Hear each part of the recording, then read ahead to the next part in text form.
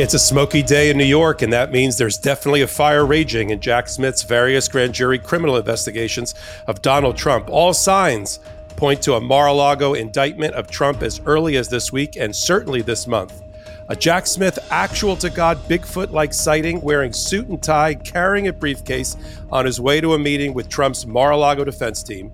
Note he's much bigger in person, and things are much larger than they appear in Trump's rearview mirror. The Trump defense team has been told by the Department of Justice that their client is officially a target, the last step before indictment, and they had not one but two meetings with the Department of Justice officials, with reporting today that Mark Meadows has cut a deal either to plead and testify against Trump or to get full immunity and testify against Trump. Either way, there's one person who could put the football into the end zone for all four grand juries against Trump, and that's his chief of staff and White House fireplace document arsonist, Mark, I voted in two districts at the same time, Meadows. And at the same time, a suspicious pool flood into Mar-a-Lago's server room has the DOJ thinking obstruction and evidence destruction. And we have new reporting that there's not one, but two Mar-a-Lago grand juries, including one in Florida that's taking witness testimony from Florida-based Trump aides, while twice indicted Steve Bannon is called to testify before the Gen 6 grand jury in D.C. Then we head south down the corridor to Georgia, where, not to be outdone by the feds, Fulton County's own Fani Willis readies her racketeering case against Trump, and maybe a cooperating Meadows there too, and other unindicted and indicted co-conspirators with her that she's going to bring into her web, including other battleground states where Trump coordinated his effort to steal the election. All this and more on the midweek edition of Legal AF, only on the Midas Touch Network, with your hosts and practicing attorneys, Michael Popak and Karen Friedman Agnifilo.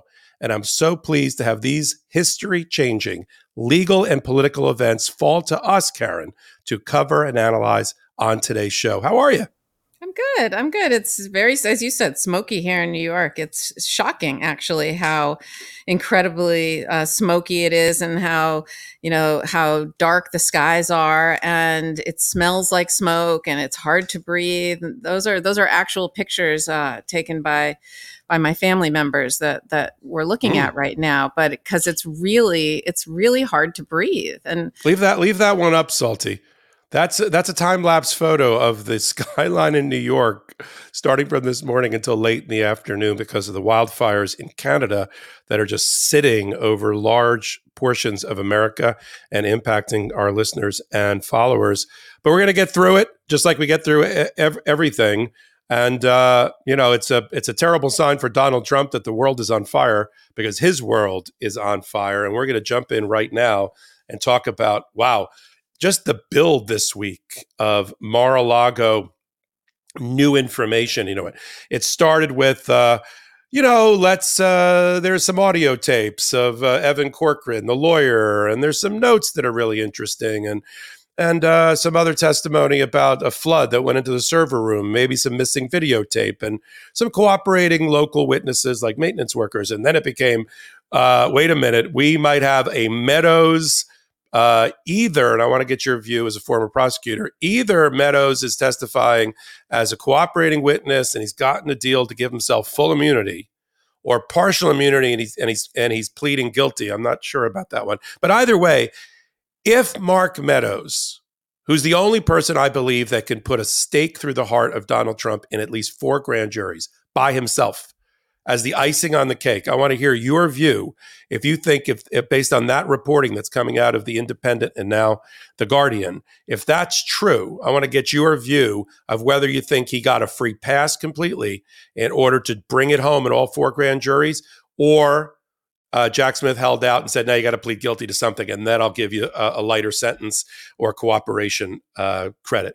What do you think on Meadows? Do you think Meadows is assuming he's testifying and has testified, that he's done so pursuant to what kind of deal, what shape of the deal do you think it is? Look, it's hard to know precisely, and I'll answer your question in a second. Just the frenzy of information though that's coming out and the conflicting information, something's definitely happening. It reminds me of right before Alvin Bragg indicted Donald Trump in Manhattan. If you remember, everyone's like, "Oh my God, the grand jury, it meets on these days and those days, and it's going on hiatus, and they're not going to meet for 3 weeks." And it turned out to be wrong. But the point was there was such a frenzy of information that people were reading tea leaves and guessing, and then two people would guess the same thing, and then now they've heard it twice from somebody else, and now it gets repeated, repeated, and repeated, so it must be true. And I worry that there's a little bit of that going on here. Clearly something is happening, it's getting out. And I think the reason a lot of information is getting out is because defense attorneys are calling each other when their client gets called to the grand jury and says, "What do you know? What's going in? Who's saying what?" And so everybody's talking and telling each other what kind of questions are being asked and what they're looking at. And of course, that's when information gets out. And so there is some information that we can glean, I think, from the reading the tea leaves, as they say. And with Meadows, I mean, his lawyer specifically came out and said he didn't enter a plea of guilty. So I don't know that a lawyer would say that if that were true, right? He said he didn't enter any guilty plea. So the other alternative, and if he had entered a guilty plea, then we would think he was going to be testifying under what we would say what's called a cooperation agreement. And a cooperation agreement means that you agree to cooperate with the prosecutor. You sign a document. You have to, in the feds, you have to admit everything you've ever done. They don't just take some admissions and not others. You have to admit absolutely everything. You have to be truthful. And like I said, you plead guilty in exchange for a cooperation. Well, his lawyer came out and was emphatic that he did not enter a plea of guilty. So what are the other possibilities, right? The other possibilities are that he was given immunity. And the reason I think it's likely that he was given immunity, and it could be full immunity, like transactional immunity is full immunity, meaning you will not be prosecuted at all for this case, or he could be given qualified immunity, which means we won't use any statements that you have given or anything derived from those statements. They call that use and fruits immunity. And so because if he wasn't given immunity, he would take the fifth, right? He would go in and say, "I have criminal exposure. I'm going to take the fifth," because I'm sure you and Ben, who know these facts cold, can recite all the crimes that he either participated in, committed himself, or conspired with others to commit, especially surrounding January 6th. But he is such a critical witness for Jack Smith. He is the person who was the gatekeeper on January 6th, who, Ivanka came in that day and said, he's the one who got Ivanka down, and to talk to Trump. And, he's the guy who everybody was trying to, Cassidy Hutchinson was trying to get him to talk to Trump. Everybody was going to him, and he was just saying, he doesn't want to do anything.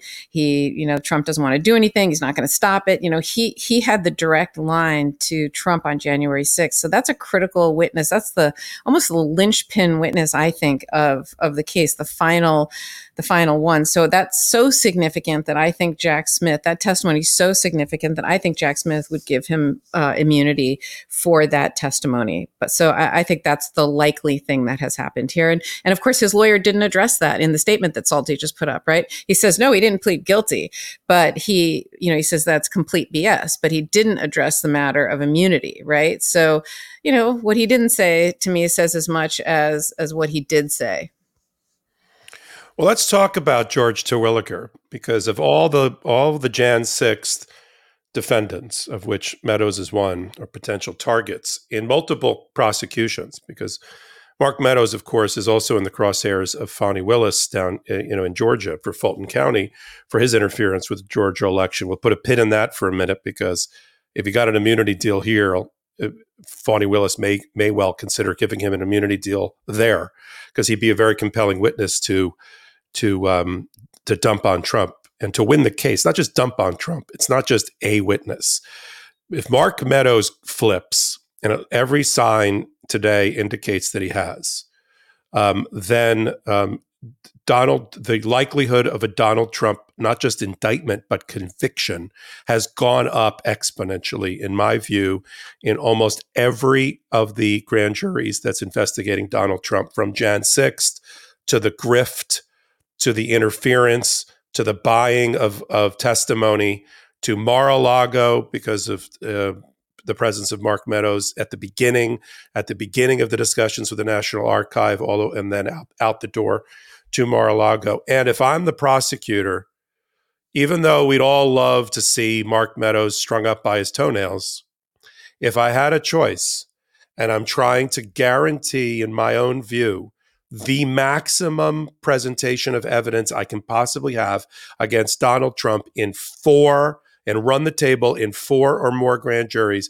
with one giant Bigfoot witness, I'm willing to give him an immunity deal in order to get Donald Trump. Now, to explain to everybody how this works, the prosecutors don't have to guess about what Mark Meadows has to say. They don't even have to wait to see what he's going to do in the grand jury. Well before that, and I've done this on the defense side, there is what's called a proffer. Usually starts as an attorney proffer, where the attorney says to lays out, this is what my client's testimony will be to help you in these various areas. And the government says, and then they bring in the witness. If they like what they've heard from the hypothetical proffer from the attorney, they bring the actual person in, and under oath on an on-the-record statement, he gives or she gives testimony to the government in advance. And they do it one by one. Let's talk about Jan 6 election interference. Let's talk about the fake electors. Let's talk about the Mar-a-Lago and the documents on the way out the door. Let's talk about Georgia, because even Georgia is part of Jack Smith's ambit and Georgia election interference. Let's talk about all of these things. And what's your testimony about it? What can you give the government as we're considering either indicting you or giving you full immunity? The more you give us, the more likely they are the needle moves towards full immunity, right? It's like a gauge in your car, right? If he gives a little, they're like, no, that's not great. We have that from other witnesses. Maybe we'll go easier on you on sentencing. And he goes, no, wait, I got more. They go, what do you got? More and more and more and more. So this is not shadow boxing. By the time the government reaches the point where they cut a deal, that information has already been extracted from the witness, like Mark Meadows. So they know what they have in Mark Meadows, and they know how far he's willing to go to avoid jail time. At the end of the day, Mark Meadows ends up in the trash bin of history. His career is over. His life is over. He'll write a book. Somebody will read it. But what we all want is Donald Trump brought to justice.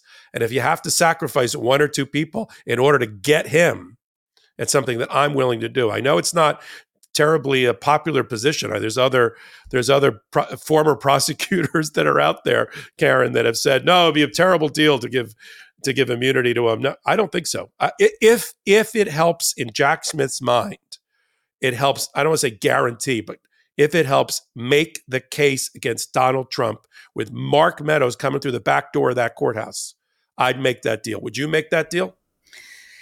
It's hard to say because I don't know what Jack Smith has and what he doesn't have. And, look, there have been some deals made in the past with people, whether it's immunity or cooperation. One of the most famous ones that people like to talk about is Sammy the Bull, who, Gravano in the Mott to get, I don't even know who it was to get the head of whatever crime family it was. They gave him, I think, 5 years for committing, dozens of murders. And that's just the way prosecutors do things. Sometimes you have to flip or give immunity to or give deals to people to get the bigger fish. And with someone like Donald Trump, I think you don't want to leave any stone unturned. You want to, that's why these investigations take so long. You want to talk to every single person, see what they have to say, and get every single document and every single text message and email and whatever it is, video, whatever exists, you're going to get it. You're going to look at it, and you are going to do a just deep dive. You're going to talk to every single person. And if it's like a puzzle that you're putting together, that you're building, and you're building a picture, and Mark Meadows on January 6th is key. So I think given that, I probably would make a deal with him, just given where he was. I don't know if I'd give him immunity unless that was the only thing available. I'd probably want him to cooperate, and make him at least plead guilty. But again, we don't know. We are literally just gleaming from the drips and drabs of information that come out. Go ahead. No, I don't want to interrupt you. Go ahead. No, because you mentioned something that I just wanted to follow up on. You said, would Fani Willis give him immunity? And I just wanted to follow up on that because I'm thinking out loud, and I might be wrong, but I want to talk this through with you, that in a prosecution, if there's a state and a federal prosecution of the same thing, the feds can jeopardy out the state, meaning if the federal government goes first and prosecutes somebody, double jeopardy attaches, meaning that you cannot be, double jeopardy is a concept in the law that says you can't be prosecuted for the same thing twice. And the federal government jeopardies out or trumps the state. And but the state can't jeopardy out the federal government. It's very interesting, the way it is. And I wonder whether if Jack Smith, since it's federal, if he immunizes Mark Meadows for all of the crimes that we're talking about here, whether that would apply in Georgia. And the reason I don't know is because New York State double jeopardy law is what does this, the feds trump New York State in New York. It's a New York State thing. I don't know if the same thing applies in Georgia, but if it does, I think it will be, he will then have received double jeopardy for Georgia, or immunity for Georgia as well. Yeah, you may be right. And that's the competition and a little bit of the competitive turf war between Jack Smith and Fani Willis. Fani Willis now, and we'll talk about her in the next segment, expanding her investigation to include at least 5 battleground states in addition to Georgia. And I think that's another reason that Jack Smith, although I think he was also done with Mar-a-Lago, wants to get out of the chute first and indict. And if he gets Mark Meadows, there is no, other than one of the kids, there is no more compelling witness that would have more impact on a jury against Donald Trump than Mark Meadows, putting aside if Pence is doing a good job on the campaign trail going after Trump, but he seemed, and I don't know what he did in the grand jury because it's all that part was secret, and whether Jack Smith brings him through the door during a trial against his former boss. But Mark Meadows, if you're coming up in a lab with a dream witness who knows where everything is buried, knows Donald Trump's deepest, darkest secrets, and was involved with everything. He was like the Zelig, right? He was like the Forrest Gump of Donald Trump. He was in every major event. You look in the back, there's Mark Meadows.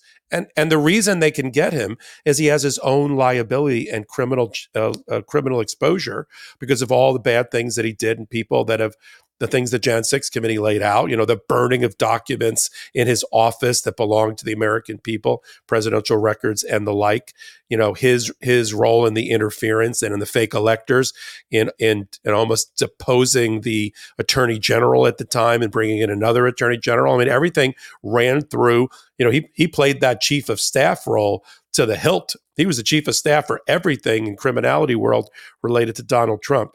But so listen, we're going to know more as the week goes on. The reason I'm leaning towards, I think that this was an immunity deal complete, is because who his lawyer is. And there's a lot of reporting on it. And frankly, if I had focused on who his lawyer was earlier, and I hadn't, I would have thought he's got the best lawyer of any of these Jan 6 defendants out there, George Terwilliger.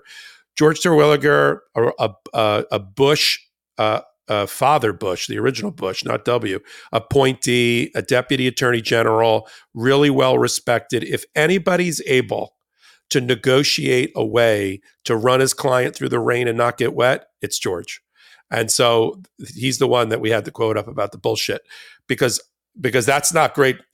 His mastery in this world and his respect at the Department of Justice is pretty great. And if anybody could cut a deal like this, it would be George. But that's not the only reporting we have. It sort of sucked the oxygen out of the room today, along with the smoky fires.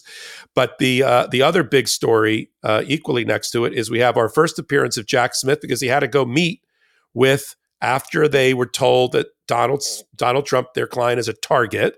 They then met with the defense lawyers for the Mar-a-Lago side of the case, which is Jim Trusty, Lindsay, what's her name? It just flew out of my head. I did a hot take on her, no less. And John Rowley met with not just Merrick Garland's team, not Merrick Garland himself, not Lisa Monaco, but a couple of layers down, to complain about Jack Smith. But they also met with Jack Smith. And that's right after we now have reporting that they were told that he is definitely a criminal target of the investigation, meaning that the prosecutor is close or has made his charging decision. What did you make of the timing of that? Is that just the last, come on in, make your presentation, give me your white paper? What do you want to tell me just before indictment this week or next week? How did you read the granting of the audience to the Trump lawyers? I mean, that's what happens at the end, right? That's where you are at the very end of your investigation. And clearly Trump has been told he's a target. And that's why I think one of the reasons he and his lawyers said, can we make a pitch to you? And you don't tell someone like Trump that you're a target until you've done you've really finished your investigation or done most of your investigation. And so I think that happened recently, and the lawyers asked to come in to make a pitch and to see if there's anything they can do. Sometimes lawyers who know that there's nothing that they can do, they know that no matter what they say, nothing's going to happen. You still go in and you make your pitch for a couple of reasons. Number one, you have to tell your client that you tried, right? And you want to make that effort. But the other reason is you're hoping the prosecutors will say something to you. You're hoping they'll ask you questions, or hoping they'll slip little bits of information that you'll get to find out. And I'm sure and in cases, and that's a lot of information that's gold for a defense attorney, right? Because otherwise everything's happening in secret and happening in the dark. And so they're hoping to get information, and perhaps they could even be discussing, surrender, and there's all sorts of things that could happen there. So I think all roads are leading towards they're at the end. We know they're at the end. As everyone has widely reported, the Washington, D.C.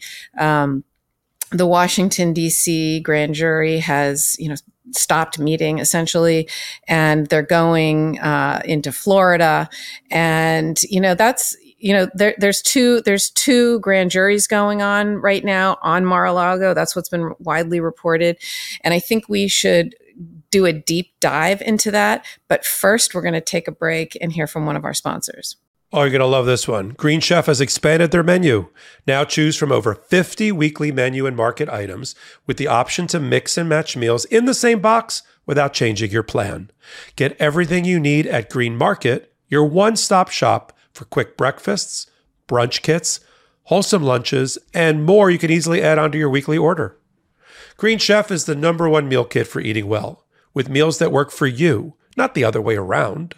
Celebrate summer with seasonal recipes featuring certified organic fruits and vegetables, organic cage-free eggs, and sustainably sourced seafood. Green Chef is the only meal kit that has both carbon and plastic offset. Green Chef offsets 100% of their delivery emissions to your door, as well as 100% of the plastic in every box. Plus, nearly all packaging materials are curbside recyclable in most areas in the U.S. Bring more flavor to your table this summer with Green Chef's delicious, nutritionist-approved recipes featuring certified organic fruits and vegetables and unique farm-fresh ingredients like tart cherries, truffle zest, and rainbow carrots. My absolute favorite, spicy chicken and broccoli stir fry. Delicious. Go to greenchef.com/legalaf60 and use code legalaf60 to get 60% off plus free shipping. That's greenchef.com/legalaf60 and use code legalaf60 to get 60% off plus free shipping. Green Chef, the #1 meal kit for eating well. Karen, you like Green Chef. I do, actually. I know you do. Yeah, it's fun. And you did an ad. We'll run that ad. Yeah, That's coming that's up. the Green Chef is it's what I like about it. First of all, the food is really good, but second of all, it Mhm. takes all the guesswork out of what should I make for dinner tonight. And Yeah. there's no waste. And I sound like I've drank the Kool-Aid a little bit, but I kind of have. Like I actually really like it, and the food's good. So What's in the box? All right, let's go back to Mar-a-Lago, Florida. We learned that there were two, not one. It's like learning one day there are two Earths that are orbiting each other, or two Indias if you're a Succession fan. We learned there's two Mar-a-Lago grand juries. And we'll talk about why there are, and I'll have Karen pick it up now. Karen, what you learn, what you take away from the disclosure revelation that there is a second grand jury looking at all things Mar-a-Lago for Florida people and Florida events, and where do you think that leaves the overall? A lot of people are asking, does that mean Donald Trump's going to be indicted twice by two different grand juries? Why don't you explain why there's a grand jury somewhere else looking at similar things, and where do you think that goes from here? So again, with the caveat that we don't know, right? Because grand juries are secret. I'll tell you what my opinion is and what I think is happening. So there's something called venue in the law, and there's it's not to be confused with the word with jurisdiction, which is different than venue. Jurisdiction means, does a particular prosecutor or court or a particular entity have jurisdiction to prosecute you for a crime? And it happens in a certain state and whatever, that's jurisdiction. Venue means, where does it happen? So where in New York, for example, would you prosecute someone? Can you prosecute someone in Brooklyn if they did something in Manhattan, right? So venue is the location of where a crime is prosecuted. And in the federal government, it's more complicated because the federal government encompasses the whole United States. And so they have jurisdiction over all crimes, all federal crimes committed in the United States. The question, though, is, where do you bring those crimes? And, venue is a tricky one because the Southern District of New York will bring cases of financial crimes, for example, of people who a Swiss banker in Switzerland who's never even been to New York can be prosecuted because the money that they used, the money goes through New York City in U.S. dollars underneath in the wires and back, and so you can really do a creative venue when you bring a case. But really, when you're arguing about venue, when it happens largely in two, a lot in one place and a little in another place, that will cause lots of motion practice by the defense, especially someone as litigious as Donald Trump. So when you look at the Mar-a-Lago case, right, he was in Washington and in DC, and he possessed all of the classified documents in Washington, DC, and he was permitted to possess them when he was in Washington, DC, because he was president, right? So, and I think the evidence is also showing that he moved to Florida, or he was in Florida, he moved all this stuff while he was still president. And so again, at that time, he still was lawfully able to possess that. So when did the crime occur for possessing these national security documents or these classified documents? And really, substantially, the crime has occurred in Florida. The possessing of them, the obstruction of justice, the not turning it over when the Department of Justice asked for it, the whole fight with the National Archives. I mean, really, most of this happened, they moved the boxes a few days before that the search happened, and then they moved them back after. A lot of this, really the gravamen of the crime happened in Florida. And I think, and I believe what's happening is Jack Smith, because, the grand jury was in Washington, D.C., they put witnesses, and the investigation was there. But then they started to shape the case and write a prosecution memo, right? That's the document that all federal prosecutors put together before they bring a case, and then they give that to their supervisor. And it gives, these are the facts, this is the evidence, these are the possible defenses, these are the sentences, this is the ranges. It just gives the whole story of the case, and the strengths of the case and the weaknesses of the case. It's a the Bible of a case and a defendant. And so I think Jack Smith, wrote this, or probably had a working document that was a prosecution memo as it went along, and then it turned into an actual document that was shared with Merrick Garland. And that's when you sort of get permission, if you will, right? I'm recommending indictment. Now let's talk about what all the issues are. Let's talk about what the defenses are. Let's talk about what the legal issues are of the case. What are the evidentiary issues of the case? And I think in that conversation, venue had to come up as one of the number one questions of where do we bring this case? Now, on the one hand, Jack Smith and prosecutors will have wanted to bring the case in Washington, D.C., because Washington, D.C. federal judges, I think they're used to cases involving classified information and classified documents. Criminal trials involving classified information and classified documents are very complicated. You have to have special hearings. There are these laws and rules under CIPA, the Classified Information Procedures Act. And, it's something that you have to balance national security with the defendant's rights. And it's a whole complicated process that Washington, D.C. courts are used to dealing with. I don't know if Florida has any experience in that. So I think that, that's one reason they would rather have the case be brought in Washington, D.C. Another reason I think is, Washington, D.C. has a diverse jury pool where, Florida tends to be more conservative, and obviously Florida is where Trump lives, and he's very popular down there. So it's if you're a prosecutor, you'd rather have the case in DC. And like I said, plus as they were investigating it, it really started there.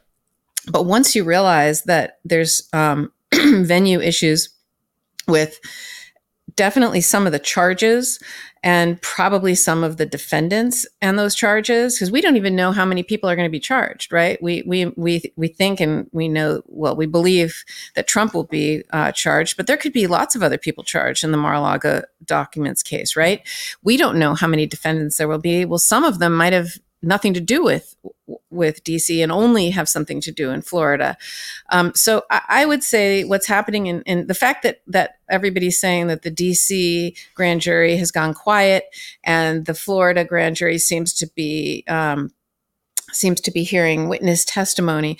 I think a very educated guess is that at least some, if not all, of the charges will be in Florida. I would think that they'd want it in two different places and have two bites of the apple, if you will.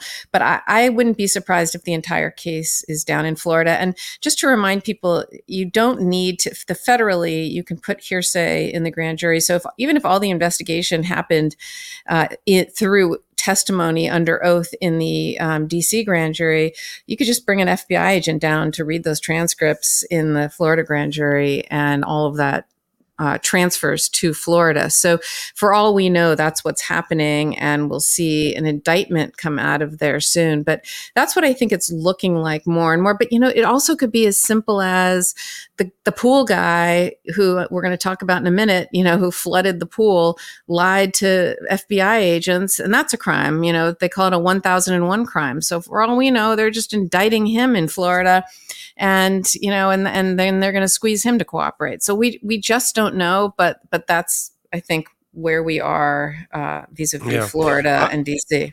Yeah, I have a slightly different take. I think it's going to be President Trump for the espionage, former President Trump, for the espionage indictment and obstruction out of the District of Columbia and tried there. I think there's enough territorial and jurisdictional hook for the Washington, D.C., for really almost everything Trump, that he'll be tried there.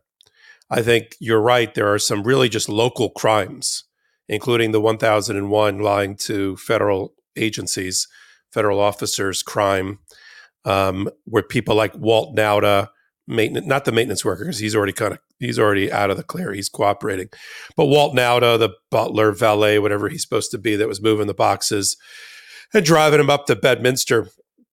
I think that's a wholly Florida-based crime. He doesn't really have the connection. The court doesn't probably have personal jurisdiction over him in Washington, D.C. So I think the obstruction type stuff for the local henchman is going to be a Florida case and an indictment. I think the Espionage Act and the things related to the other grand juries for Donald Trump are going to be a Washington, D.C. indictment and trial of Donald Trump and those that matter. That's the way that, for me, that's the way it shakes out between the two things. And we have, for instance, as an example, testifying today is, and then we'll talk about your comment about venue, is Taylor Budowich, who was one of the main spokespeople for Donald Trump, effectively his press secretary, currently has a very big job with his Save America PAC. And he's been brought in front of the grand jury to testify about when the original part of the scheme to defraud the National Archive by Donald Trump at the very beginning in early 2022, when Donald Trump and the National Archive figured out that Donald Trump had 15 boxes. Remember how quaint that was when there were just 15 boxes to worry about? And then this is how we got to subpoena and search warrant. Before that, it was the National Archive going through their records and saying, we're missing these known things. And then Donald Trump turning over finally 15 boxes, the National Archive going through them and saying, holy crap, there's top secret and classified documents in there. What else does that crazy ex-president have in his offices? Then subpoena issued by a federal judge. Then when he played games with that, search warrant. But in the beginning, when they got the 15 boxes, there is reporting, and this is what Budowich would have been testifying to, that Donald Trump wanted the message to go to the National Archive, that's all he had. It's just the 15 boxes, not the 13,000, including 100 top secret classified, just 15 boxes. And so they want to know from him, Budowich, what was the press statement? What was Trump's involvement in it? What was the basis for you telling the National Archive, which is effectively a lie and misleading them, that there were only 15 boxes? They're trying to get inside Trump's head from a criminal intent standpoint. And that's where witnesses like this one play such an important role. Because if you follow this from the beginning, what Chief Judge Beryl Howell of then the Chief Judge of the Circuit Court in D.C., who was supervising the grand jury, she's the one that made the decision based on the evidence that it was more likely than not that Donald Trump had committed a crime or fraud with Evan Corcoran in the way he handled the documents, therefore taking away Trump's attorney-client privilege and his discussions with Evan Corcoran, leading to the audio recording that Evan Corcoran did, apparently musing into a recording app about his thoughts and hopes and dreams about the case. That got turned over. 50 pages of notes got turned over. But that's where it started, this finding that the judge made that there was a crime committed. And she also said that she saw what he did, Trump, in interacting with the National Archive, to be his dress rehearsal for what he did against the Department of Justice and the FBI later. He was trying to see how much he could get away with. And that's where these kind of witnesses come in. And if they're really local and they don't really have necessarily a nexus or a hook to DC, then Jack Smith's like, great, we'll just open up another grand jury. Go ahead. So I think there's going to be indictments that come out of that. But I think the one we're all waiting for, the Donald Trump one for Espionage Act, which looks to be the focus, that the retention of national defense information, NDI, whether it's classified or top secret or not, just the fact that it's NDI is enough to convict him for Espionage Act. And I don't see a defense for that, because it either is or is not national defense information. He can't magically convert a national defense information document into a grocery list or into his acceptance speech, or a speech at a rally. It is what it is. It is intrinsically what it is. It's not like classified documents where he can try to make an argument, I declassified them. You can't de-national defense information them. And so that is one of their easier cases. And then, of course, the obstruction of all the things he did to hold on and retain these things. Yeah, so let me just want to... Let me do a shout out to the chat. Lindsay Halligan was the name I was grappling for, and the chat let me know the name, and I was like, "Thank you to the chat. Thank you for telling me that. I couldn't grab it quick enough for the podcast." Because we're live tonight, so we're live every night, Karen. Yeah. Okay, Popak. No, just two things I wanted to say, which is if you're Jack Smith and anybody else paying attention, I think you really want this case to potentially get prosecuted and go to trial before he is, as soon as possible, right? Because he's going to potentially be the nominee, and then he's going to run, and he may or may not win. And so you want this done quickly. And so if you bring it in Florida, or the vast majority of it in Florida, you take venue off the table.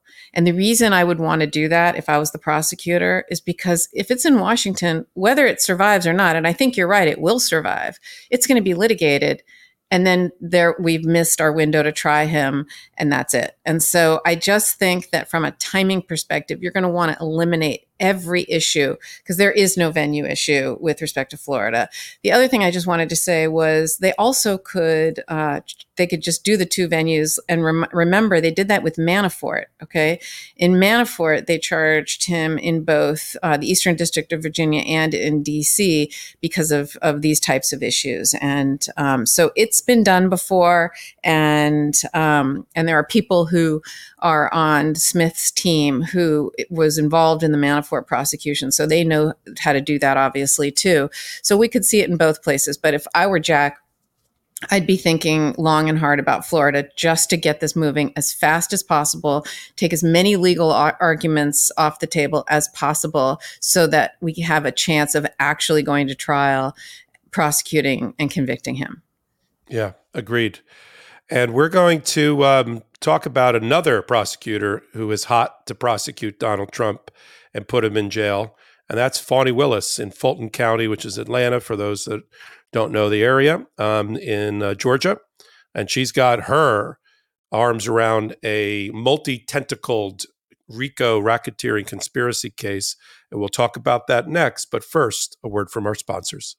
Our next sponsor this week is Highland Titles. At HighlandTitles.com, you can become a Lord or Lady of Glencoe for less than $50. Now, thanks to a quirk in Scottish law, you can buy 1 square foot of land in Scotland as a gift. Highland Titles has been selling these plots of land for 16 years and have more than over 300,000 happy customers.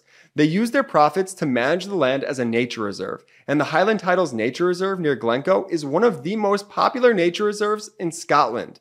People travel from all over the world to find their very own plot of land. You get a personalized luxury gift pack and help conserve the beautiful Scottish Highlands at the same time. Now, Highland Titles literally spread ownership of the land amongst thousands of people. It makes it impossible for developers like Donald Trump to turn the landscape into a golf course. It's a really cool gift that makes land ownership a possibility for everyone. You can use the discount code LEGALAF to get 20% off at HighlandTitles.com. With your purchase, you get a fully personalized, instantly available digital download with access to a dashboard where you can check out the webcams and the exact distance you are from your plot at any time.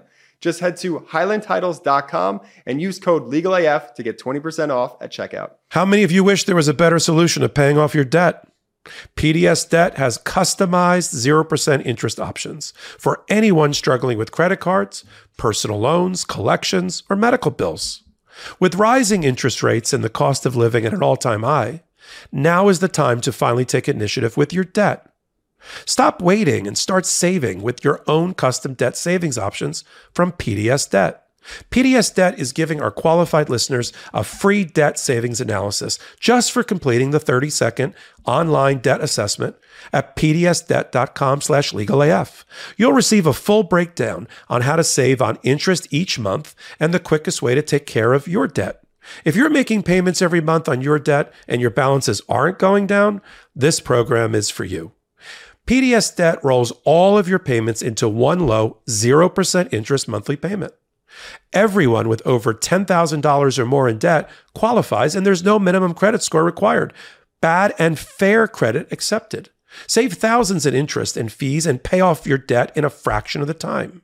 PDS Debt is offering free debt analysis to our listeners just for completing the quick and easy debt assessment at www.pdsdebt.com/legalaf. That's pdsdebt.com/legalaf.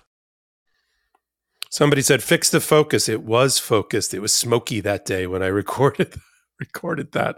Depends. This room has a million windows, and it's really hard to get it just right, like for this podcast. So anyway, we do appreciate people looking out for the production values of the show. We're doing the best we can. We really are. Let's talk about Fani Willis. Good. Wait, you're on mute. Yeah. Now you're not. But now talk about production value. You're like, Right. press the mute button, Karen. Get the mute button. I know. No, my favorite one was when we were recording one summer and you were sitting outside and it was like bright and beautiful. And we just watched the sun go down and it was like Popak in the dark. So There was another one where I was in Miami at my Miami office, and it had terrible. We fixed it, but for some reason we had terrible Wi-Fi. I had to go outside in an alleyway alongside the office, set up this thing. If you guys had seen the contraption that I was sitting at, you'd be amazed. And because it was the only place I could get my cell phone to work to do the pod. This is talk about we've come a long way, baby. And then, but of course, it was like whatever time in the afternoon, and literally by the last 20 minutes with Ben, you could barely see me. Like if I wasn't blinking, I don't think people knew it was Popak After Dark. But here we are. So let's talk about the other prosecutor who we love. Yeah, exciting things happening. Who recently made a connection with me on LinkedIn. I was very wow. Fani Willis That's impressive. accepted my LinkedIn invitation. Very and I'm nice. hoping she's a big fan of the show, because there's no bigger fans of her than you and me and Ben and what she's doing there. I want to, there's been some speculation. Let me frame it. Then I want to ask you a prosecutor question. So Fani Willis is, the latest news is she's definitely going Racketeering, Influence, and Corrupt Organization Act.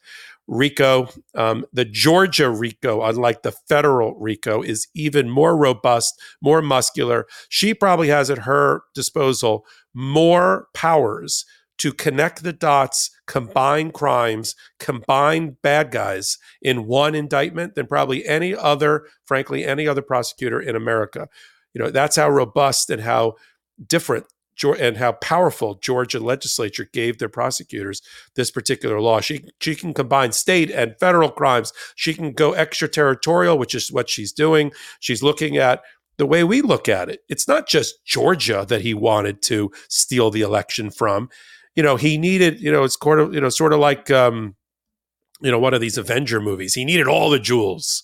He needed like a number of battleground states. That's why he was doing, Michigan and Arizona and Wisconsin, and all. He needed them all to go his. He needed to like run that table. And so she's like, Georgia's not by itself. Georgia is one of several places where this criminal conspiracy was focused. Right? We were the victim, just like these other places. So she's opened up the investigation broader. She's brought in the two consulting firms that Trump paid millions of dollars to, but then hid the results because he didn't like them when he was told point blank by these relatively credible consulting firms, there's no voter fraud in any of the places. I don't know what you guys are talking about in your lawsuits. I mean, this is my artist rendering. There's no voter fraud. There's no dead people voting. There's no multiple voting. There's not enough. There's always fraud in the election. There's always a little bit. There's a little bit of fraud. There's always a little bit. But it's in such tiny microscopic numbers. It's never enough to overcome like a 7 million popular voter or the winning margin in every battleground state. And so Trump was told this directly, including with Meadows, by the way, by one of the two consulting firms, Berkeley Research, in the White House. And the other one, Simpatico Software, that she's interviewing, they gave their results, same thing, no fraud, to the Trump campaign. And yet Trump was out there saying the exact opposite. There's fraud in all of his lawsuits. So that's crime. That's crime mind. And that's what she's trying to get to the bottom of. So here's the question for you.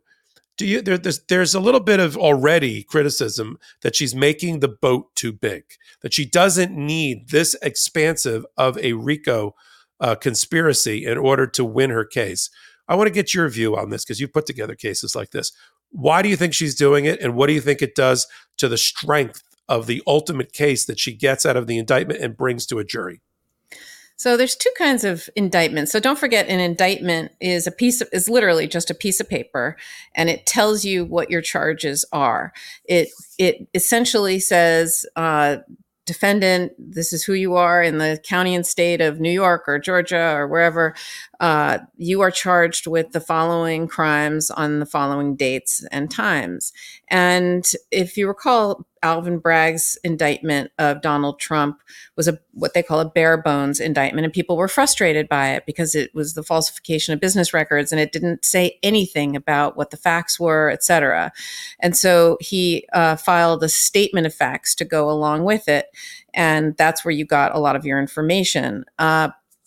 There's another kind of indictment, though, that's not a bare bones indictment, and that's an indictment that tells a story, or a talking indictment. And those are typically done in cases that charge either conspiracy or RICO. Those are the two, I would say, main types of indictments where you get to tell a story, because the crime is all about the story. It's not about, a single act. I stole a bag of potato chips. You were accused of stealing a bag of potato chips from the local grocery store on this date. There's no whole story about who you are and what you do. It's just a one-time crime.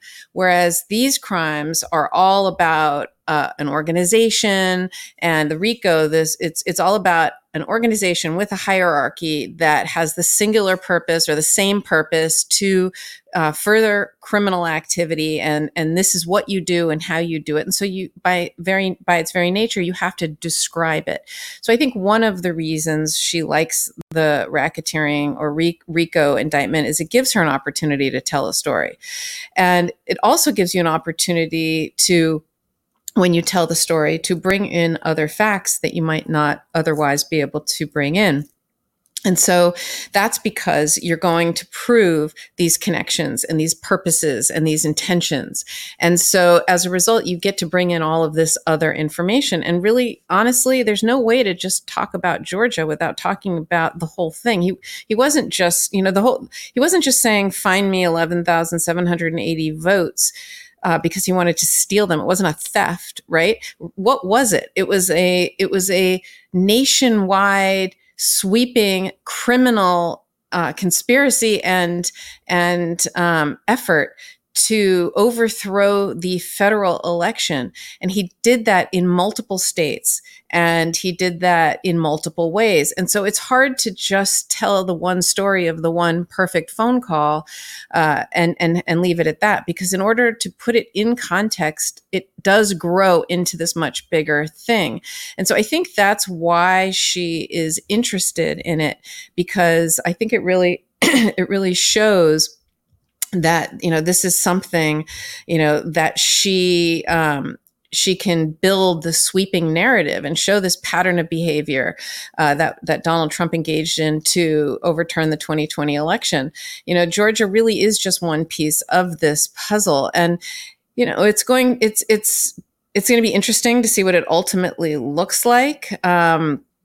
But Georgia is known for having a RICO statute that, these RICO statutes are state by state, right? So each state legislature passes their own RICO statute that are similar but have its own elements, and the federal government has one too. But Georgia's RICO state statute is widely known as being one of the most expansive ones in the country. It allows prosecutors to bring in acts or conduct that occurred in both Georgia and other states. It also specifically, I believe, allows you to build a case where you're violating both state and federal laws. Don't forget, again, by comparison, another challenge or criticism to the Alvin Bragg case is, can you use the federal election laws as the bump up to the falsifying a business record? You know, people say it's a state crime. You can't use a federal crime to make it a felony. Well, here, the Georgia statute specifically allows that. So that's very expansive. It also allows for up to 20 years in prison. You know, that's a really serious crime. And I think it'll just be very interesting if she can prove, you know, the elements, and basically to do it, she's going to have to show that there were two criminal acts that occurred, that are designated crimes. You know, again, it can't be low level. It has to be certain crimes that will be designated in the Georgia RICO statute. And there have to be two of them. And there has to be a pattern of behavior that was done with the same intent to achieve a common result. And so I think she'll be able to prove that, given what we know. But boy, is she taking on a lot. This is a big case. Part of me wonders, why is she going to do it? Why is she taking on, you know, she's got this, you know, the perfect phone call. I'd say it's perfect for a different reason. It's a perfect isolated crime that she could prove. But on the other hand, don't forget, if a Republican wins the presidency, even if a Democrat wins, you know, to let the country heal and move along the way they did with Richard Nixon, Trump can be pardoned federally for federal convictions and federal crimes, but he can't be pardoned for state court ones. So I do think it is important, if she can bring it. I do think it's going to be a big, huge case, and it's going to be very complicated to do, but it's a complicated crime, and I think she's up for the task. She's used the RICO statute before in novel ways. I mean, she's known for you know, RICO was passed as an organized crime, mafia type, you know, statute to show these criminal enterprises, essentially, right? These criminal organizations with hierarchies and structures, and prosecutors over the years have used these crimes. This crime, this charge, in other types of crime, and she is known for that in Georgia, where she has applied it in other areas. So if there's anyone who's smart enough to do it and who knows how to do it, it's her. But I think she got into a situation where the investigation just kept going and going and going and going, and you know, that's what the case is. So it'll be very interesting to see, but it's not going to be a bare bones indictment. She will tell a story, and we will have a lot of information. Yeah, that's the greatest thing about RICO anywhere. She'll have pages and pages of narrative where she gets to just tie it all together. And in any RICO conspiracy, when you're indicted, you are as guilty as the next person for the crimes committed by the others in the co-conspiracy, even if you didn't do it. You might have hijacked the car. That guy might have burned down the building, but the carjacker is responsible for the burning building, and vice versa. And so she'll have all of these crimes, and she'll be able to put it on, thinking about, as we all do, as trial lawyers, projecting into the courtroom about how this plays out in front of the future jury. You know, even the little smallest cog in that giant machine is going to get crushed by the indictment, because Giuliani's going to be responsible for the perfect phone call, and Donald Trump's going to be responsible, as he should be, for all of the fake lawsuits and the pressure on the legislators, and the Georgia Republican Party officials that aren't cooperating with Fani Willis. They're like David Schaefer, the head of the Republican Party there. He's going to go down for everything that Donald Trump did. And that's the beauty of the conspiracy. It gives, as you know, as the prosecutor, it gives just tremendous runway and leeway to present your case and to tie together all of these disparate things. And just one last note for those that are worried, Karen's so right about federal pardon, federal case.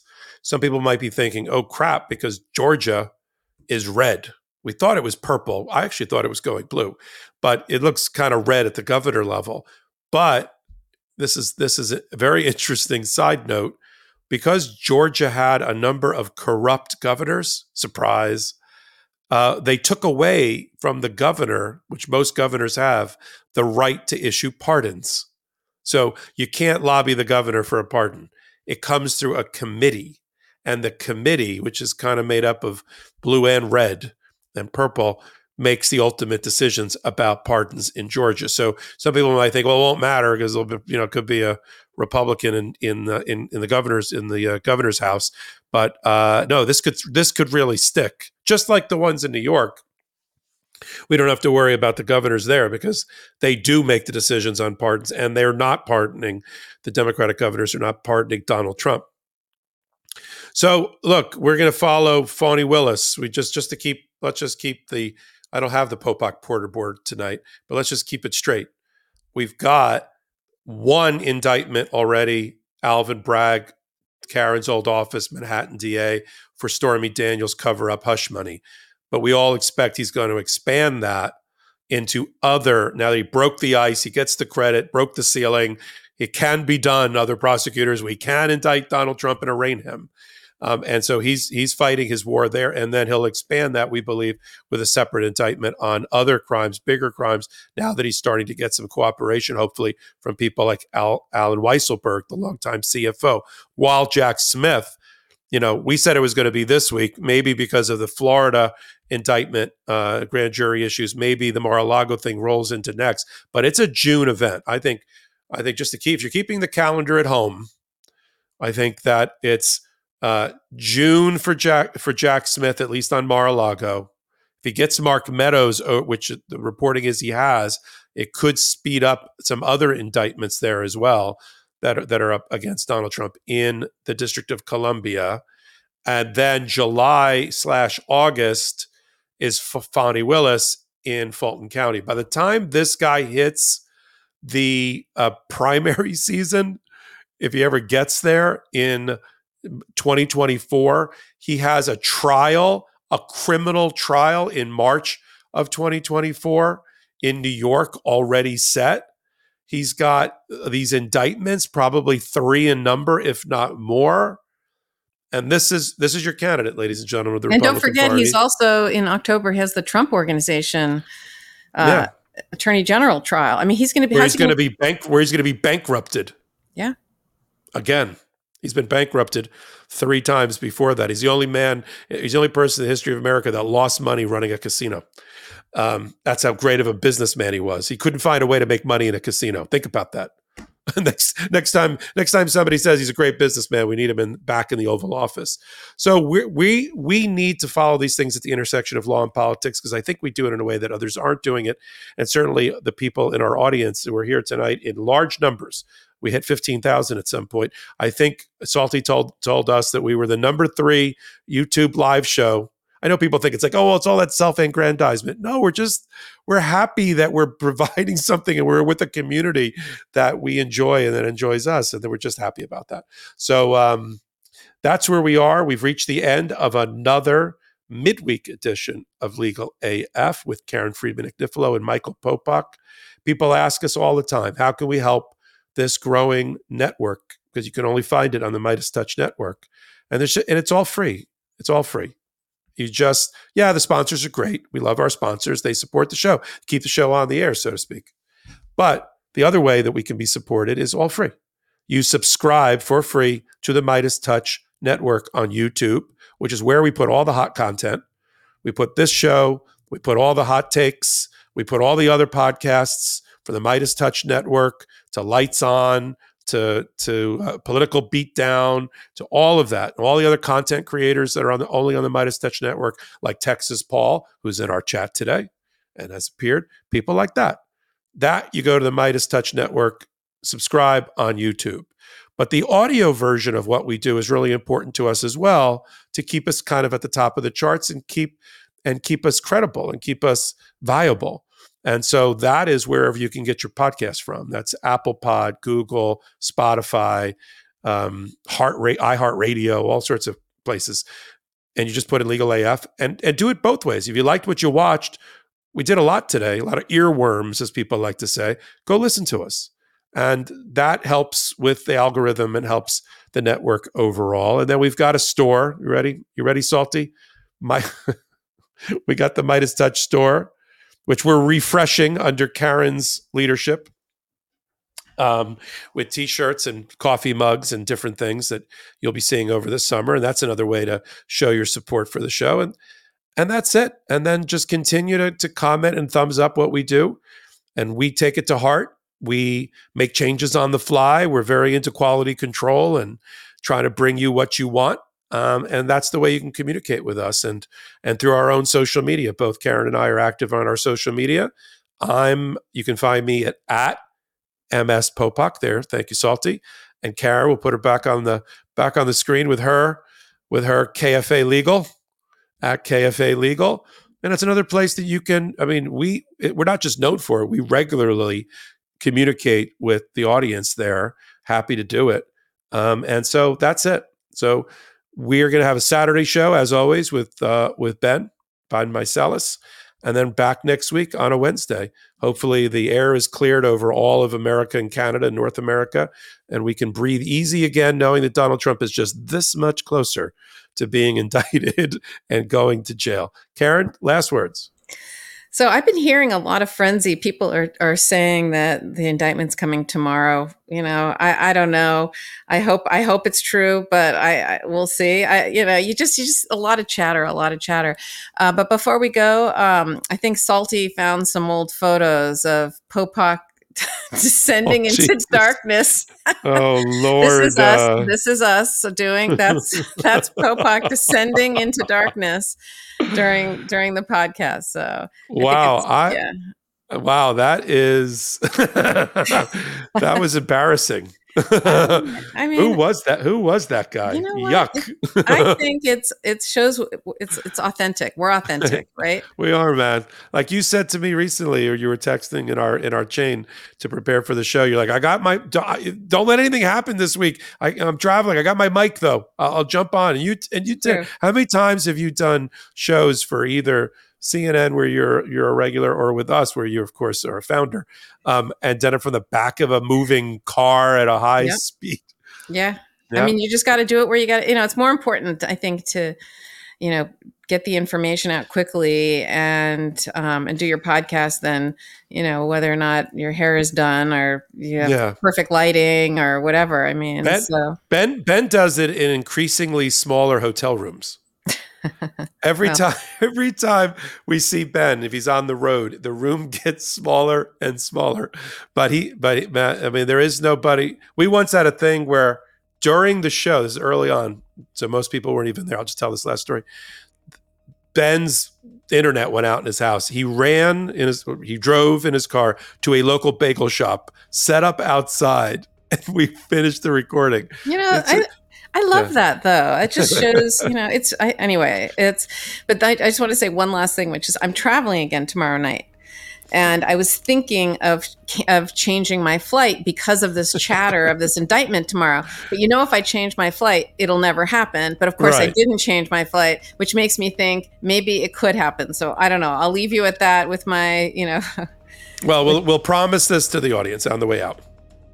When something momentous happens, you can be assured that some combination of Karen, me, and Ben are going to jump on a hot take, or going to jump on a live feed on the Midas Touch Network and bring it to you. We're not going to abandon you because it's important to us. So until we meet again, which could be any hour now at the pace of these prosecutions, Karen Friedman, Nick Nifolo, Michael Popak, shout out to the Midas Mighty and the Legal AFers, and see you next week.